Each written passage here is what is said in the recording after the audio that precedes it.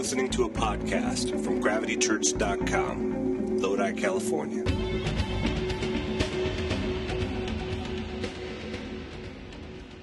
Had a crazy week, kind of busy, but it's good to be with you guys tonight. We have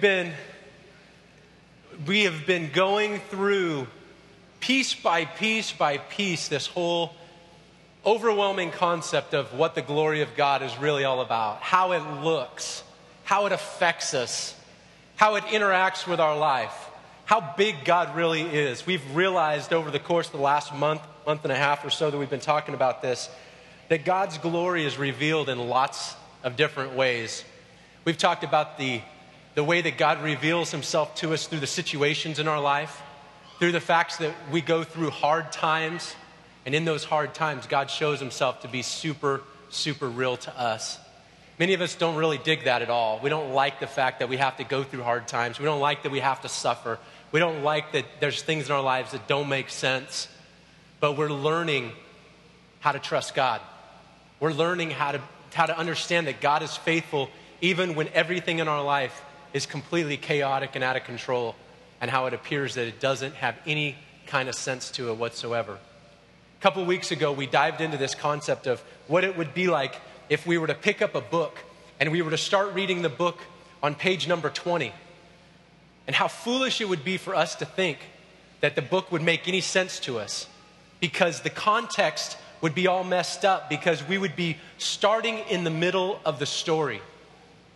We talked about how that's how our lives are many times, that we look at the story of God and the story that we find ourselves in, and we find ourselves right in the center of it, and we don't know what's going on. We wake up in the morning and we look at it and we go, this just doesn't make any sense. Why is it like this?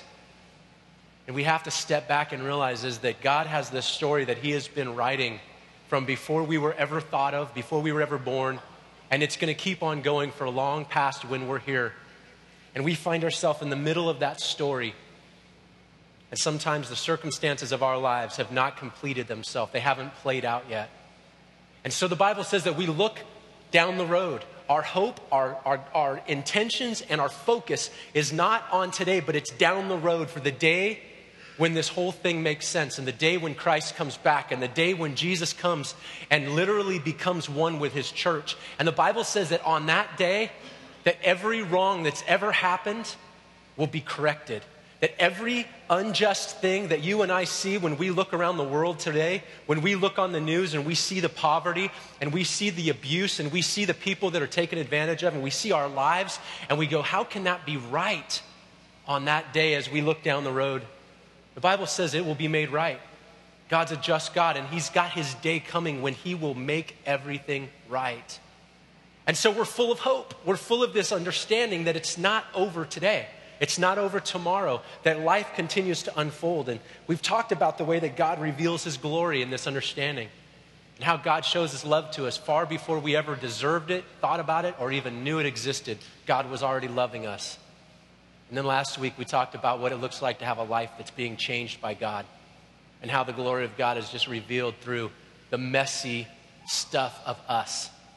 How our brokenness and our dysfunction and the families that we come from that don't know how to show love and don't know how to parent and don't know how to do anything correctly, that somehow in the midst of all of that, God begins to take all of it like clay and begins to reshape it and remold it and turn it into something that's beautiful. And then he puts us on display and he says, look, you're my masterpiece. You are the object of my love, and I have taken all the crap of your life that's gone on, and I've compiled it all into this beautiful thing. And God gets glory through us. It's nuts. It's crazy. I mean, when I think about it, it's nuts. And so last week we looked at this crazy scripture that says in Romans chapter 1 that God wants it to be that we would love him and obey him, and we would bring glory to his name. As our lives begin to change and as we begin to connect with God and have this intimate relationship, we literally become one with him and learn how to live with him. And in Romans, we looked at this other scripture. Look at it with me up on the screen. It says in Romans chapter 8 that God knew us before any of this happened. He knew us in advance. And he says he chose us to become like his son. And then it says he brought us into the family with many brothers and sisters. And then he says the craziest thing of all, that he wanted us to come to him. And how hard it is for some of us to get close to God because we're aware of where we come from. We're aware of our brokenness. We're aware of the things that we've done. And so for us to think about coming close to God makes us super, super uncomfortable. But the end result is that God says that he promises us his glory. That he literally wants to put your life and my life on display to reflect him. Now that doesn't make much sense when you look at yourself, does it? At least for me. You look at yourself and you just go, how am I going to reflect God? How am I really going to be something that does justice to the glory of God? There's hope for us. I want to share with you a story tonight in the book of Luke. Luke chapter 12. And I'm going to read this story to you, and starting in verse number 13. Jesus is in the middle of teaching, and somebody from the crowd says to him, "Teacher, please tell my brother to divide our father's estate with me." And Jesus replied, "Friend, who made me a judge over you to decide such things as that?" And then he said, "Beware, don't be greedy for what you don't have. Real life is not measured by how much we own." And then Jesus gave an illustration. He told a story. He said, a rich man had a fertile field that produced fine crops.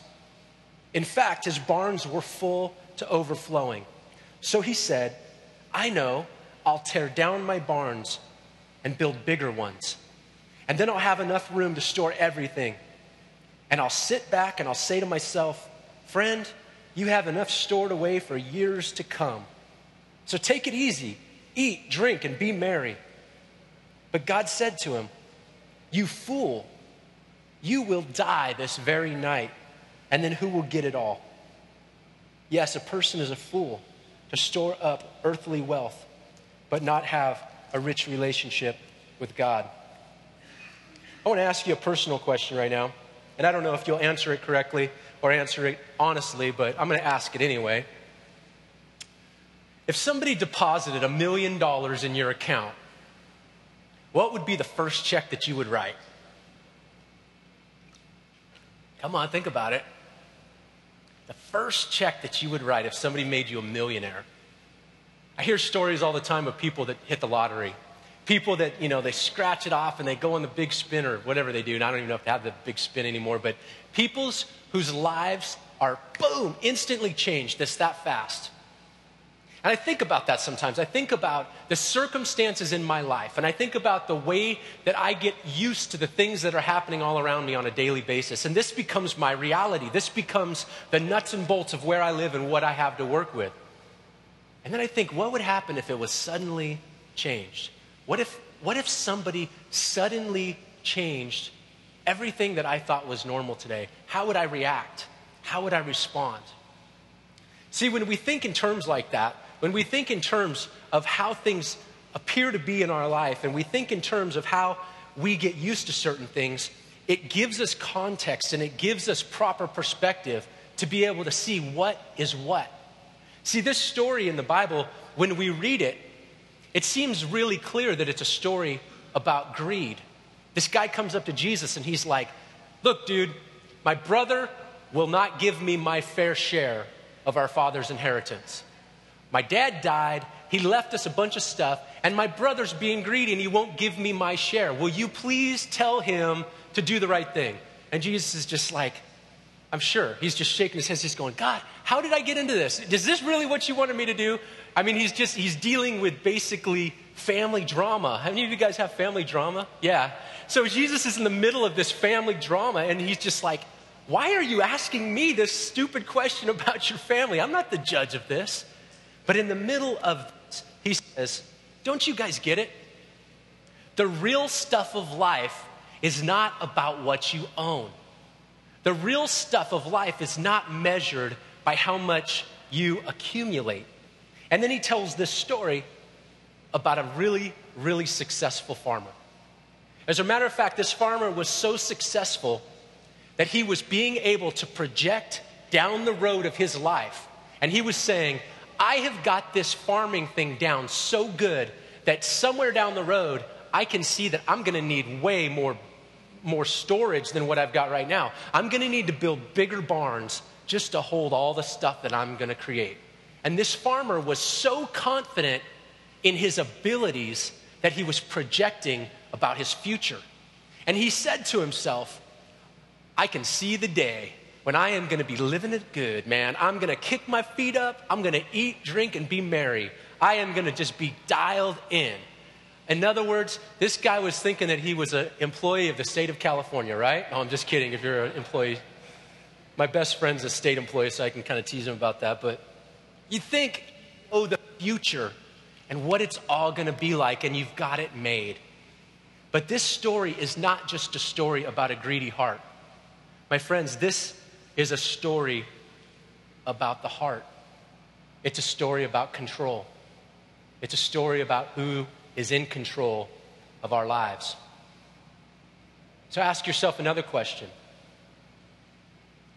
Who is in control of your life? Who is in control of your life right now? See, because sometimes we look at the circumstances of our life and we think that the circumstances paint a pretty clear picture for us to be able to predict what's really happening and what's going to happen. You can find security in anything in your life. You know that?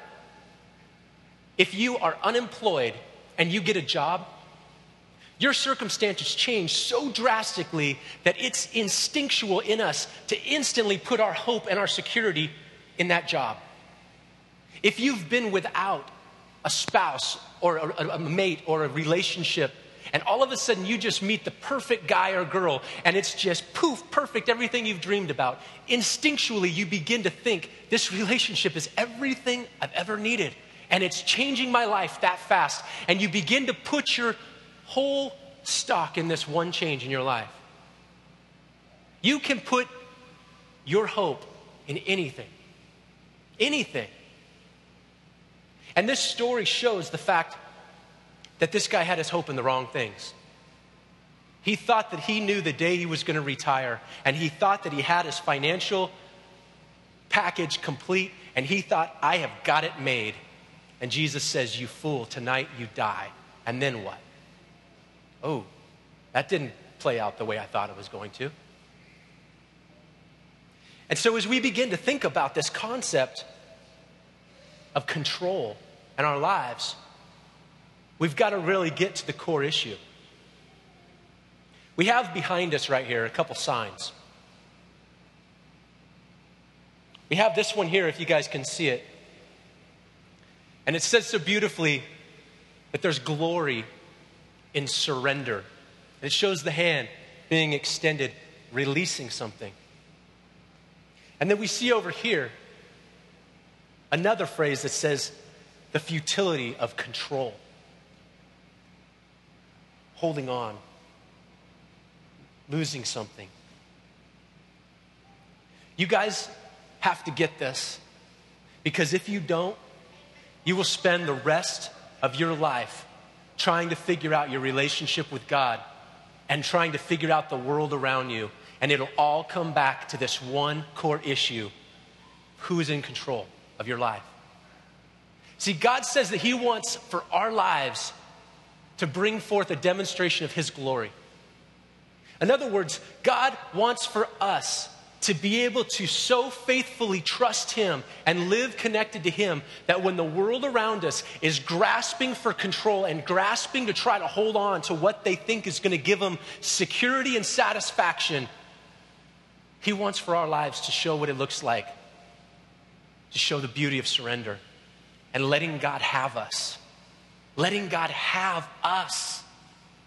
See, when I let God have me, I can't hold on to me. I've got to let Him have it. I've got to let Him have all that I am, or else I'm fighting all the time to call the shots. This idea of surrender is one that is not new. Matter of fact, we think just like that farmer does. We think First things first. First, I'm going to work hard, and then I'm going to save my money, and then I'll be able to be set and save, and I'll retire. We think, first, I'm going to get all these things dialed in my life. I'm going to line all this out, and then I'll be obedient to what God wants me to do. First, I'm going to try to fix myself. First, I'm going to try to get myself sober. First, I'm going to try to kick my addiction. First, I'm going to try to do these things that have got me where they want me. And first, I'm going to get all this stuff, and then I'll come to God and I'll surrender my life to Him. We think like this. First things first. I got to do my part first, and then God, then I'll come to you. And God's like, you don't get it. This farmer thought he could do everything first, and he died that night. Jesus is like, wake up. Come to me first. Surrender first. Pick up with me in this story. Jesus winds up this tale, and then it says he turns to his disciples, and then he says, so I tell you, my followers, don't worry about everyday life, whether you have enough food to eat or clothes to wear. For life consists of far more than food and clothing. Look at the ravens. They don't need to plant or harvest or put food in barns because God feeds them. And you are far more valuable. You are far more valuable to Him than any birds.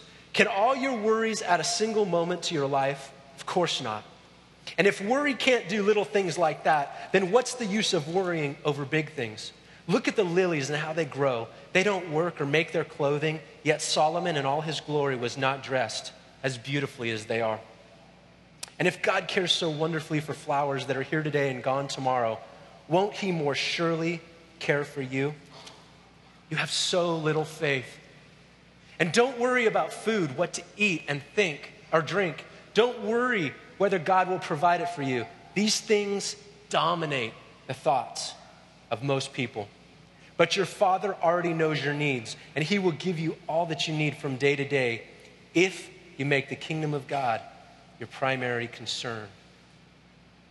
If you seek first the kingdom of God, if you make His kingdom the first thing in your life. Jesus tells this story of this rich farmer, and then He turns to His disciples and He begins to talk to them, and He says, why are you so worried? Why don't you get it? In other words, what Jesus was saying to them, disciples, followers, submit your will to God. Surrender your will to God. Submit it to God. In other words, give yourself to God. Any of you guys in here ever watch UFC fighting? Oh, yeah, right.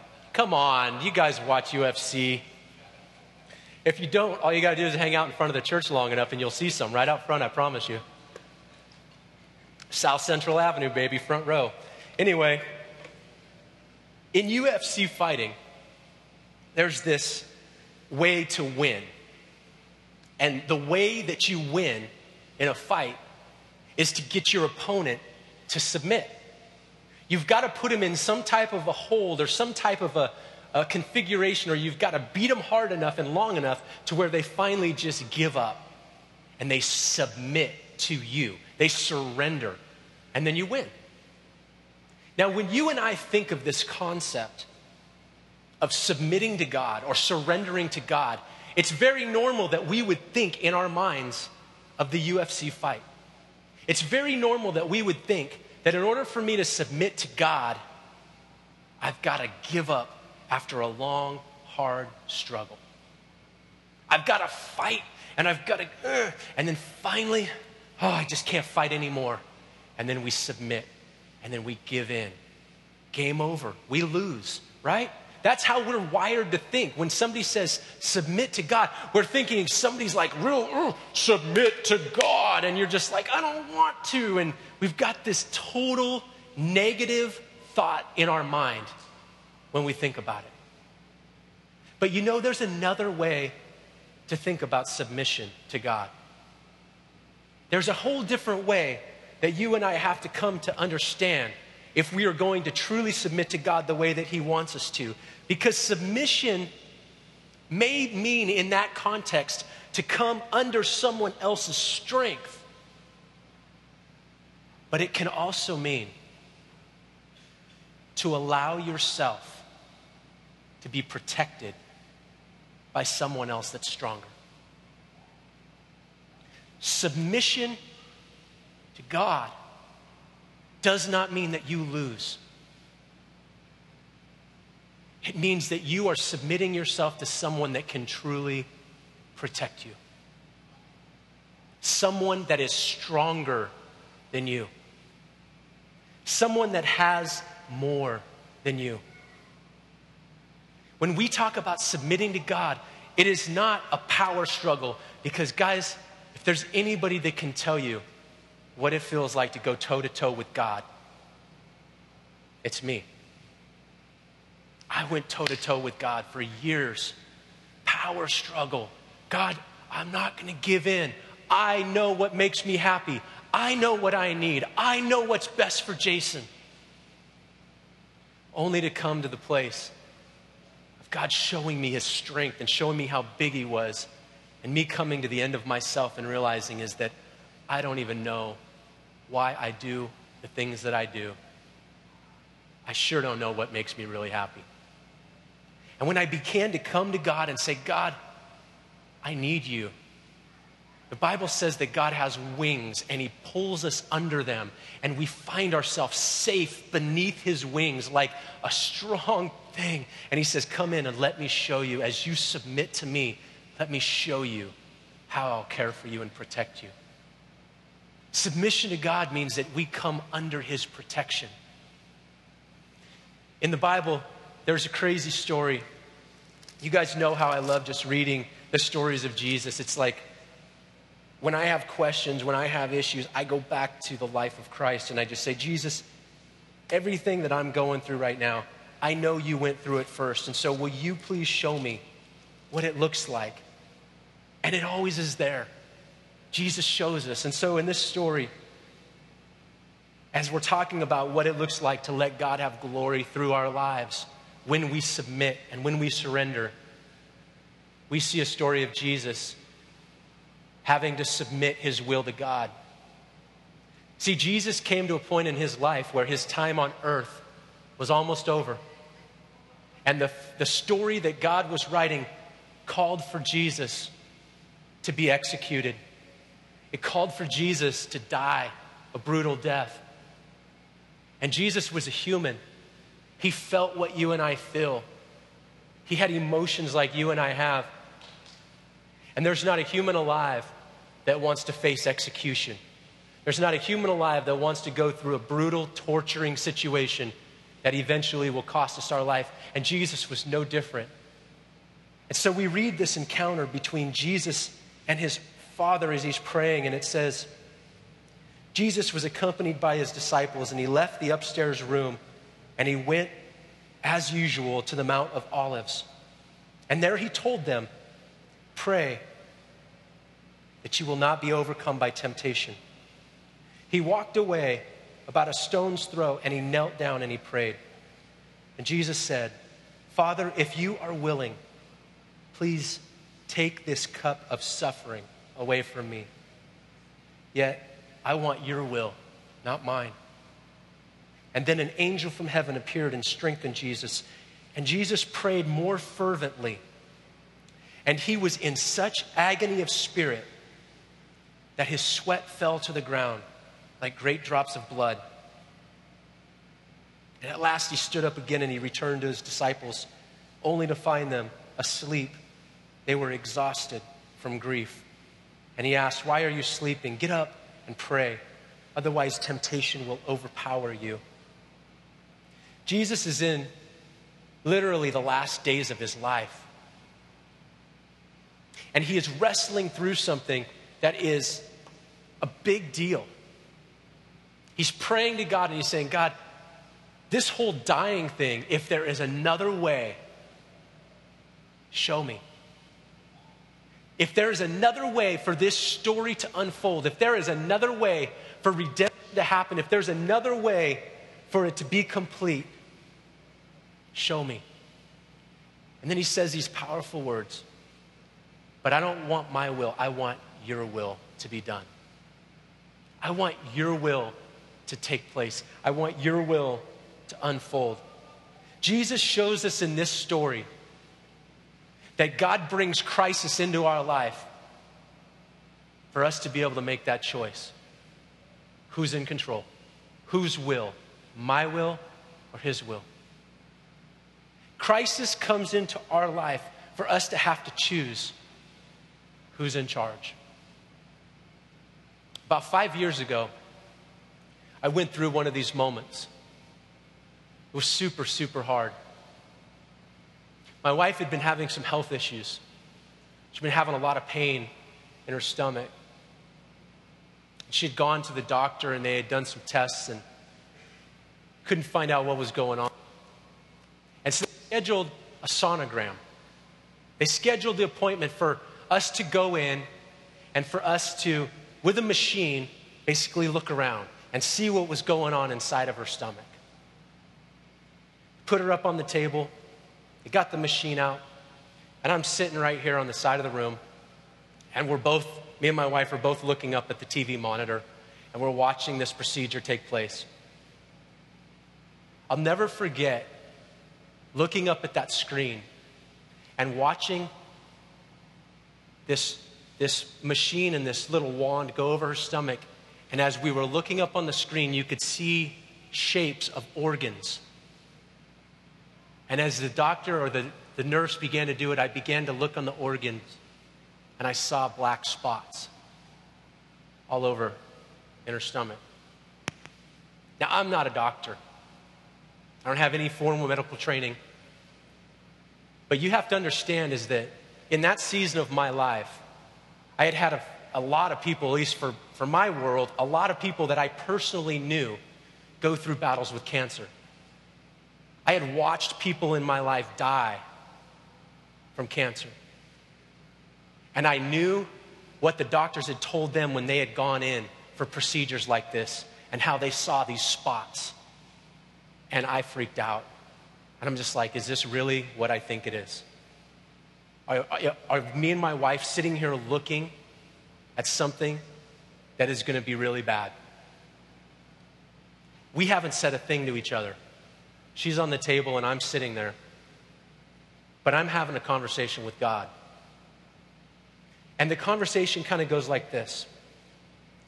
So God, is this really what I think it is? Is this how it's going to really be? Is this how it's going to go down? And in my heart, I didn't get scared. And in my heart, I began to say things to God that blew me away. The things I said to God is, God, this is probably the worst thing that I can imagine happening right now. But God, if this is what I think it is and this goes down, God, you and me, we are good. I will not blame you for this. I will not stop following you, God. I will not change a thing about our relationship. And in my heart, in that moment, there was a huge test of my life of who is in control. See, because you and I have both been through situations where we've been tested. And we've said to God, God, you know what? I'm done with you. If this is what my life consists of now, then God, somehow, some way, you had something to do with this. I'm out. I did that at another time in my life when I was much younger. I had somebody in my life that I looked up to and I thought was somebody that I really allowed to influence me spiritually. And I watched them make a decision that hurt me personally.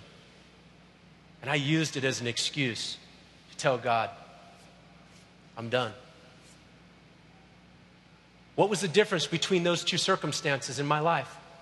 Why did I choose to allow a circumstance to break my relationship with God and to use it as an excuse to walk away only later in life to have very similar circumstances come up again. Yet this time I said to God, God, I'm never leaving you no matter what happens. What changed over the span of my life to make me respond in those different ways? It was one thing only. During those period of times in my life, something dramatic happened. I learned that I could trust God. I went through some stuff, and I learned how to trust God. It's all a matter of trust. This whole issue of our lives, it all comes down to this one question: can you trust God? The glory of God to be able to shine through our lives can only be on display when we truly say to the world around us and to the circumstances in our life, you may be bad, cancer, but I trust God. You may be extremely difficult and challenging to go through, but I trust God. And nothing is going to change that, because I've seen the glory of God, and I've seen who He really is, and I've seen that nothing can shake Him. I get shaken, you get shaken, our lives can get shaken, but nothing can shake God. Nothing can rattle His cage. Next week is a super cool time for many of us. Saturday night next week, we're going to be having our second baptism service of the summer. And many of you want to be baptized. You've heard me talk about it. You've heard me explain it. And yet there's something inside of you that says, I just don't know if I can. Everybody will be watching me. What if what if something happens, whatever? Can you trust God? Can you trust God with you? As Jesus says, get baptized. Come follow me. Be baptized. Let the world around you see that you belong to Him. If I were to ask people in this room tonight to share what's happened in their life over the course of the last 6 or 7 weeks since we did our first baptism, those of them that were obedient and got in the water can tell you testimonies of how God has revealed Him to them in crazy ways. Doesn't mean their life's been easy. Doesn't mean there haven't been challenges. Doesn't mean that things haven't sometimes been out of control and feeling like you don't know what's happening. But God reveals Himself to us when we follow Him, when we obey Him, when we put Him on display through us for everybody to see. I'm going to have the band come back up. I'm going to have them come back up so that we can prepare our hearts tonight to take communion. For us to come to these tables and to open up our hearts to God. Many of you that come here on Saturday nights know that one of the things that we really value and that we really appreciate is the way that God meets with us during the last 5 minutes of our time together. See, it's great to be able to sing songs and hear good music. It's great to hear teaching and to be able to open up God's scripture and to be able to listen to what it says.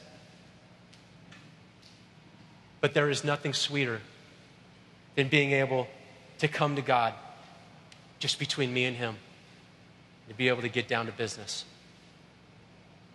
Some of you here tonight don't even understand what this table is here for. You don't even understand what the bread and the juice represents. And you've never participated in this. The Bible says that Jesus wants us to come to a place to where we remember the sacrifice that he made for us, where we open up our hearts and we turn everything in our focus towards him, and we realign our agenda and our priorities with him. Our life can get off track so fast and so easily that we do this every week. We come back and we align ourselves with what's important to Jesus. And so tonight as you come, this is how we give. Those of you that are believers and you believe that God has given you everything, including your finances. This is when we give our finances. We put money in these little cups and we offer it to God. And then we take the bread and dip it in the juice. And then we go and we find a place to pray. Some of us up here on the steps, some of us go back to our chairs. Some of us walk around and talk to God. But the important thing is that you get real with God. This isn't some big hurrah where we all do this together. This is between you and Jesus. So if you don't want to, you just sit there. It's all good. But I'm challenging you tonight. Take a step of faith and talk to God and see what he says to you. Would you come? If you're here tonight, you're feeling something inside of your heart that you know you better than anybody. If there's something taking place inside of you, you're feeling yourself opening up. That's God. And don't leave here tonight without exploring what that is. Don't leave here tonight without talking to one of us and sharing with you our story of coming to Jesus and learning what a life looks like, what it encounters God. Every story in here is different, and trust me, there's some crazy stories in here. But don't leave here without letting us in, letting us talk. We'd love to get to know you. We'd love to have a chance to share Jesus with you and what that looks like and who he is. Answer your questions, hear you out. You're valuable to us. You mean a lot to us. Not because you believe like us or because you're a Christian. We know that there's people here tonight that you don't want to be a Christian. Christians make you mad. We know that. There's a lot of them that make us mad too. But Jesus loves you and he wants to have a relationship with you. And if you're feeling something inside your heart tonight, you know it. So come and talk to us. We're here. There's lots of us here. God bless you guys. And if you want to get baptized next week, we got a sign-up sheet on that back table there. Just put your name down there or talk to me and we'll get you on the list. Next week is going to be awesome. Bring your family, your friends, and your cameras. It's always a good time. God bless you guys. Hope to see you at one of the Bible studies this week. Have a great week.